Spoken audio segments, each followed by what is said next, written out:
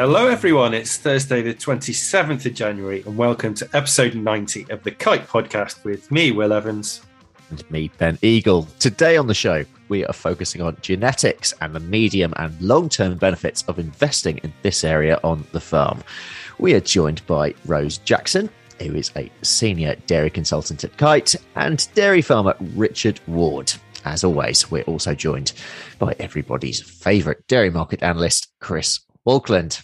Chris, let's go over to you for the milk market report. Where are you this week? I'm bringing you my report while sitting on the minute hand of the doomsday clock, which is apparently 100 seconds to doomsday and complete global destruction. And people think I'm gloomy. In my bid to be positive, I'm doing my bit to slow down the clock and save the world. But it does beg the question as to why, when we've got 100 seconds before Armageddon, we're talking about genetics, which is all about the next generation. And I'm far from happy about today's subject, I have to say. You think you're so subtle, Becky Leach, choosing this. But I've twigged it and I know what you're up to. I'm not sure John has, but I'll tell him and then we'll have our day. Because the subliminal message about genetics is this: the next generation is better than the old one. The past generation is, well, past it. And the past generation means John and me. And what you're effectively saying is we're old hat. We need putting out to pasture to make way for the next generation with better genes. Speak now if you disagree. I said, speak now if you disagree. I'm going to let Rose come in and make the point. I'm not going to feed your fire. Anyway, I'll be looking for every comment in this podcast which bigs up the next generation and casts aspersions on the talent, ability and merit of John and my generation. And if I hear it, I'm going to do what lawyers do in court and object.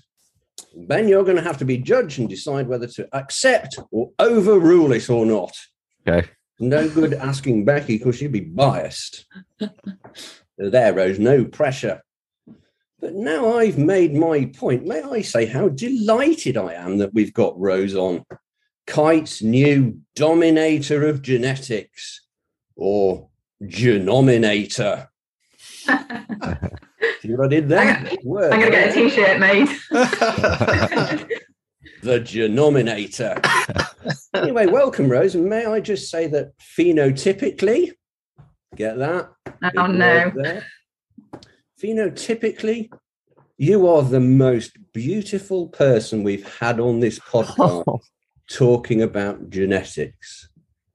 After That's Marco Winters and Mark Roach. I'm not sure there's a compliment there or not. And Richard, you're beautiful as well. Oh, thank you very much. Anyway, while they're blushing and fanning themselves to cool down, here's my market report. And I'm going to start with milk volumes. New Zealand volumes were down again in December by 5.5% on a solids basis. That's the lowest volume for a decade, and we'll be hearing more about that next week, I think. In the US, December volumes were also down fractionally, but significantly, that's 2 negative months in a row, and we haven't had that since 2019. And Europe is down for the 3rd consecutive month, and 4 out of the last 5. In the UK, we're tracking 2.7% down. And we've got to go back to the 19th of October now to see a day where volumes for this milk year were higher than last year. And there've been only 6 days since September when volumes this year were higher. Consequently, everything's tight everywhere.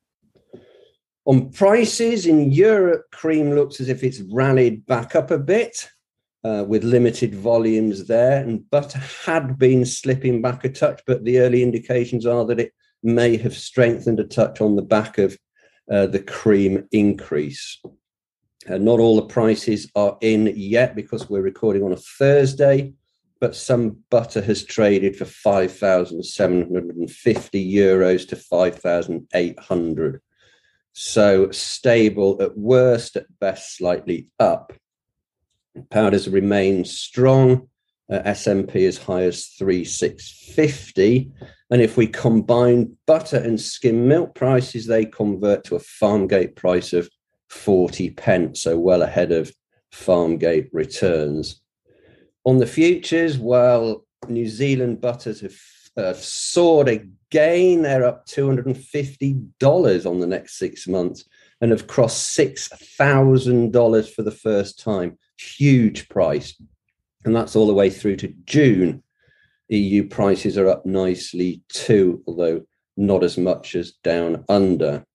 And again, we've got 40p plus on the milk price board for February and March.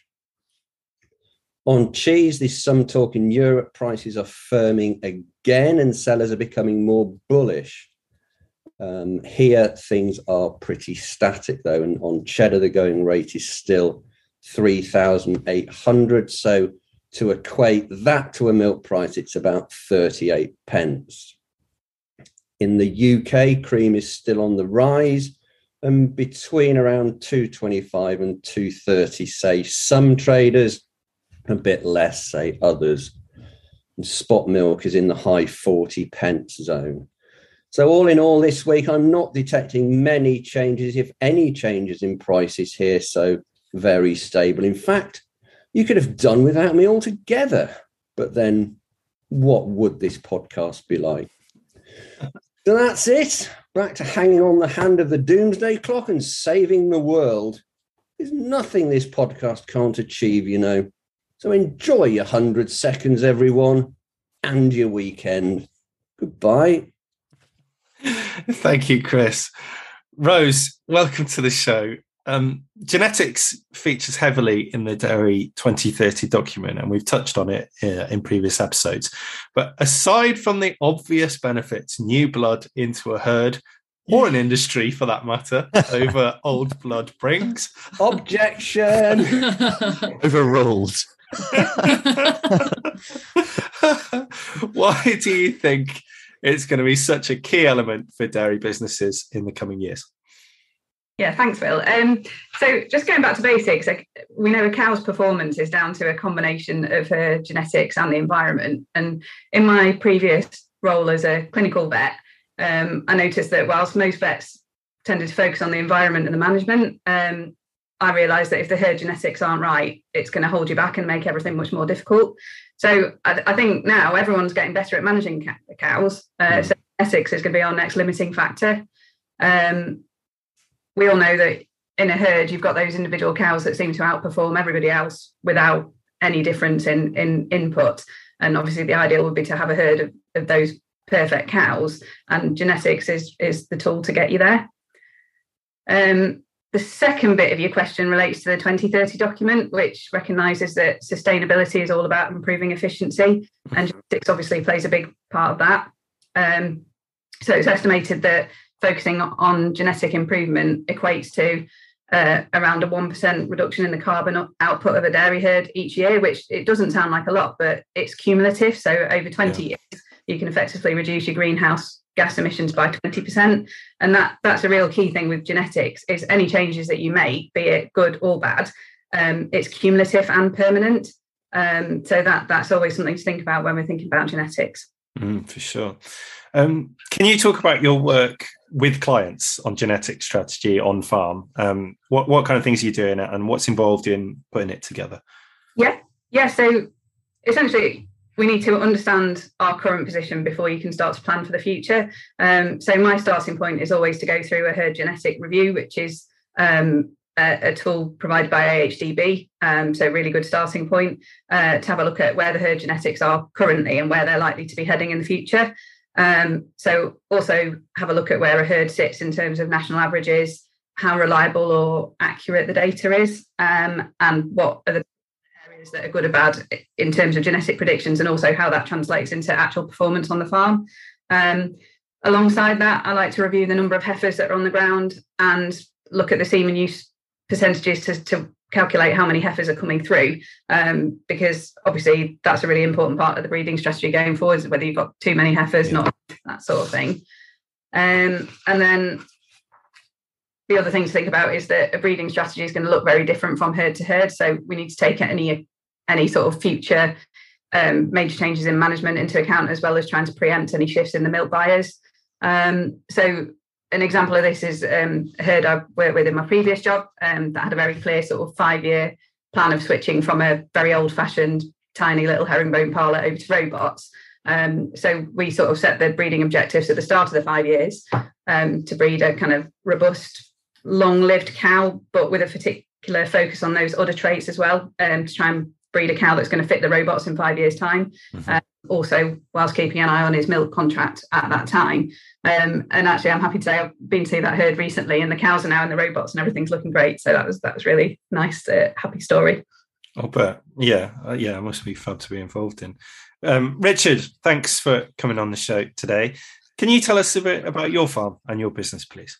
Yeah, no problem, Will. Thank you. We farming in South Derbyshire. We've got about 180 Holstein cows. We farm a mixture of grass and maize, all of which obviously goes back into the cows. We are, I suppose, a classic sort of high input, high output farm, high input output herd. We calve all year round. The cows are housed all year round as well on sand. They're all fed the same ration. All the milking cows get the same ration. There's no cake in the parlour. There's no cake outside the parlour either. Depending on what list you look at, we are just north of 13,000 litres with just under 1,000 kilos of solids. Turning to genetics, why and when did you decide to focus more on the genetics of the herd? Really, I suppose that goes back to a decision we made quite a while ago when we sort of started working with Cogent on their visions program, looking at young bulls and things like that. That led us into using a fair chunk of genomic bulls, genomic size in the herd, and that, I suppose, gave us some faith and some confidence in the genomics and the technology that is. We're fairly early adopters of that, and we're fairly early adopters of sex semen as well. We're using sex semen on the heifers, exclusively on the heifers at that point, and getting fairly good results from that. So when the genomic tests started becoming economic to use on heifers, we sort of saw the opportunity there to combine those two technologies and really give the potential for the young stock a real boost. So that really was the point at which we started really drilling down and focusing on the genetics of the herd and the young stock. Okay. Rose, can you tell us about EcoFeed and the background behind that? Yeah, so EcoFeed, it's a genomic trait developed by ST Genetics over in the States. So obviously Cogent over here, looking at trying to predict the feed efficiency of an animal. So they're actually physically measuring individual feed intakes and relating that to how that correlates with production. So the original data was based on growing heifers, but these animals are now in milk. So we're starting to get the data through on the milking cows as well. And the results out sort of fairly recently suggest that the variation in the maintenance feed requirements equates to a difference of somewhere between 2 and 4 kilos dry matter intake from the high EcoFeed score cows to the low EcoFeed score cows. It's got high heritability, so around 19%, which is similar to your fat and protein, so you can make some rapid gains in it. And also, it's important to say that it's independent of other traits, so using it as a selection tool doesn't mean you're going to negatively impact on other areas, so you can just select for that on its own. We know that feed represents one of the biggest financial costs on farm, but also one of the biggest impacts on carbon footprint as well. So if we can make any efficiency here, it's a sort of win-win situation. Sure.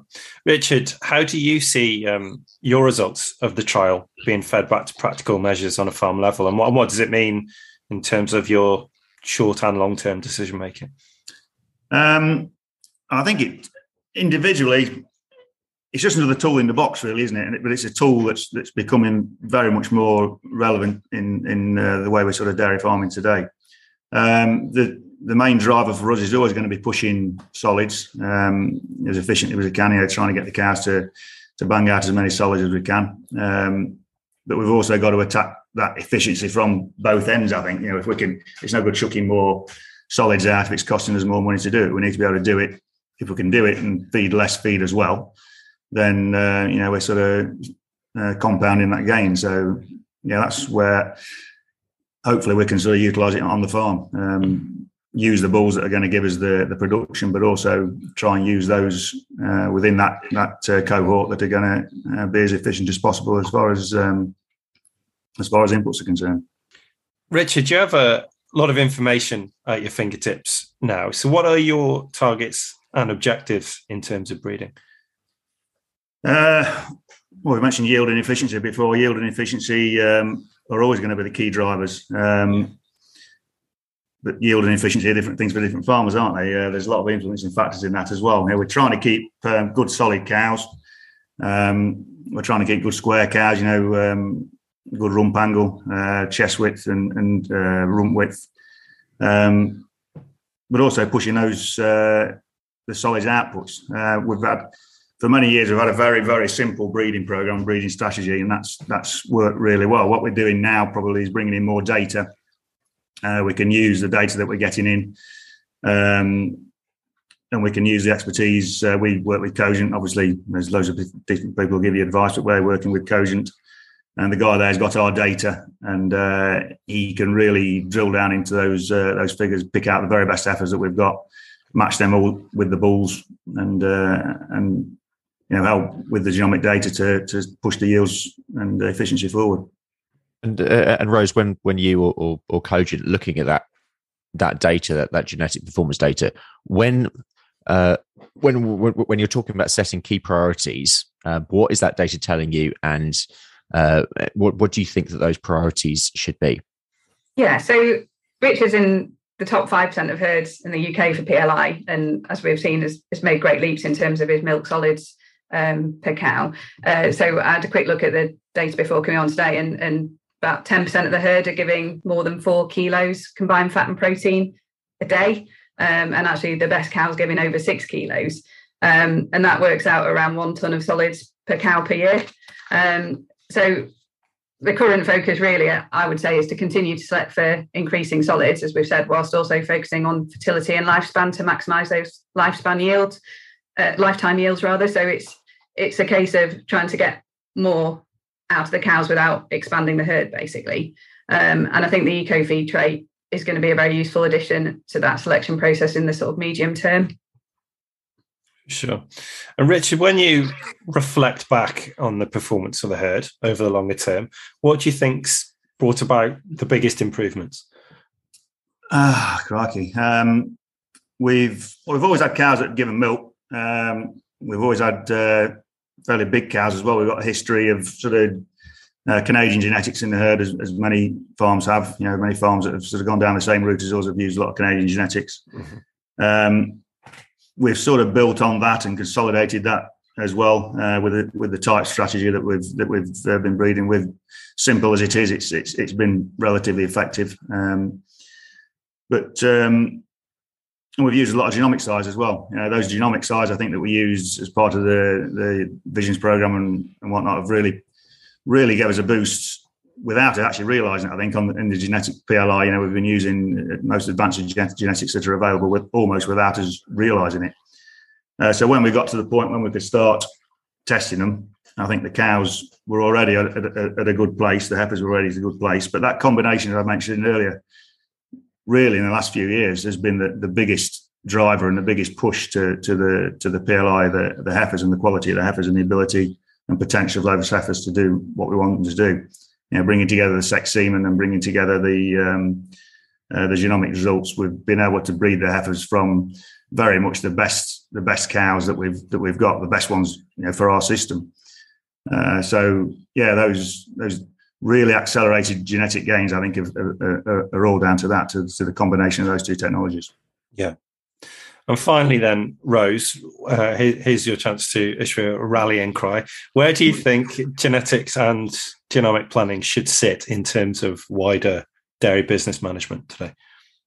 Yeah, so I think it's really clear that dairy businesses need to invest in genetics as well as the environment. So sort of think of it as breeding the right cow for your system rather than trying to shoehorn a cow into a system that doesn't work. I think really every farm should have a full herd genetic audit once a year, in the same way that you review your herd health and your business performance every year.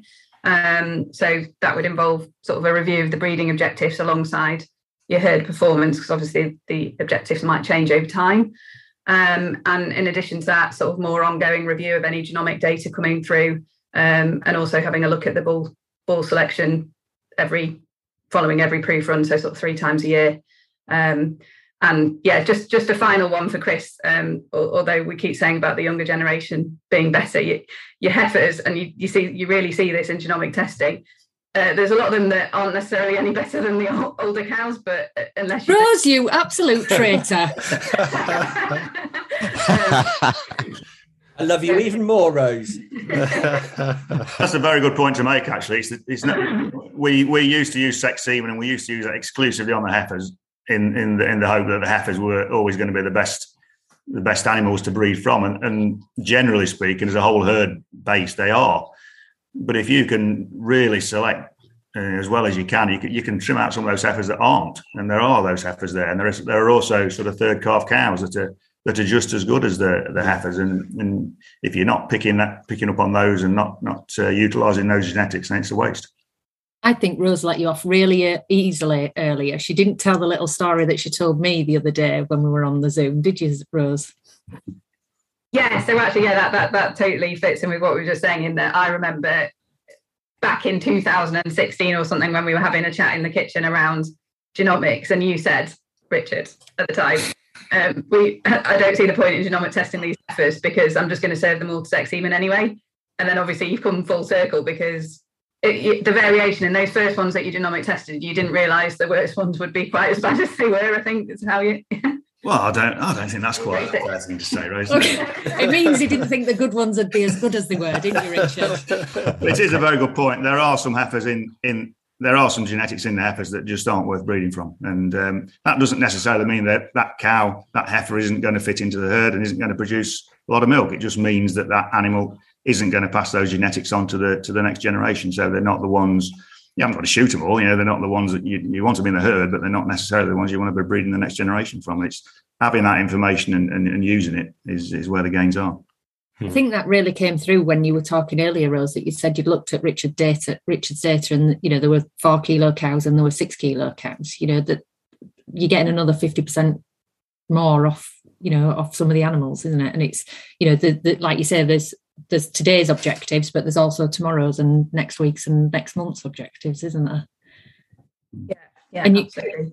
And you talked about cow environment earlier, Rose, in terms of focusing on genetics, focusing on cow environment, but there's almost that bigger environmental picture, and that's where it fits into Dairy 2030 a little bit, isn't it? That investing in genetics is not just investing in genetics and herd performance, it's also investing in your environmental footprint, isn't it? Because, I think, Richard, when we spoke, and Rose said it earlier about you're trying to get more from the herd without necessarily increasing cow numbers. Now, I think you've got some sort of land limiting reasons locally for that, have you?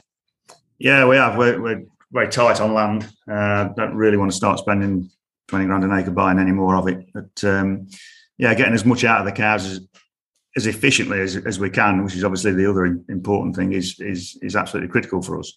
And getting as much milk, the way I look at it, we want to get as much milk out of each cubicle space that we've got, or as much solids out of each cubicle space, and that's really what we're trying to do, I suppose. I just want Rose to come back in, if she will, from because there was some quite stretching targets in Dairy 2030 about, where the national herd would be in terms of output and yield per cow, and we're just interested in Rose's thoughts on, whether that's going to come majority from genetics or cow environment.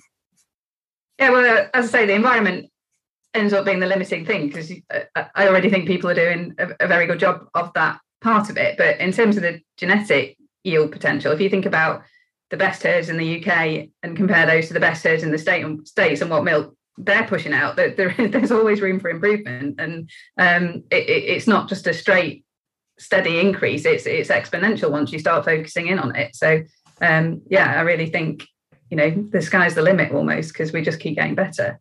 But it is all down to genetics. Well, I think that's a really good place to leave it.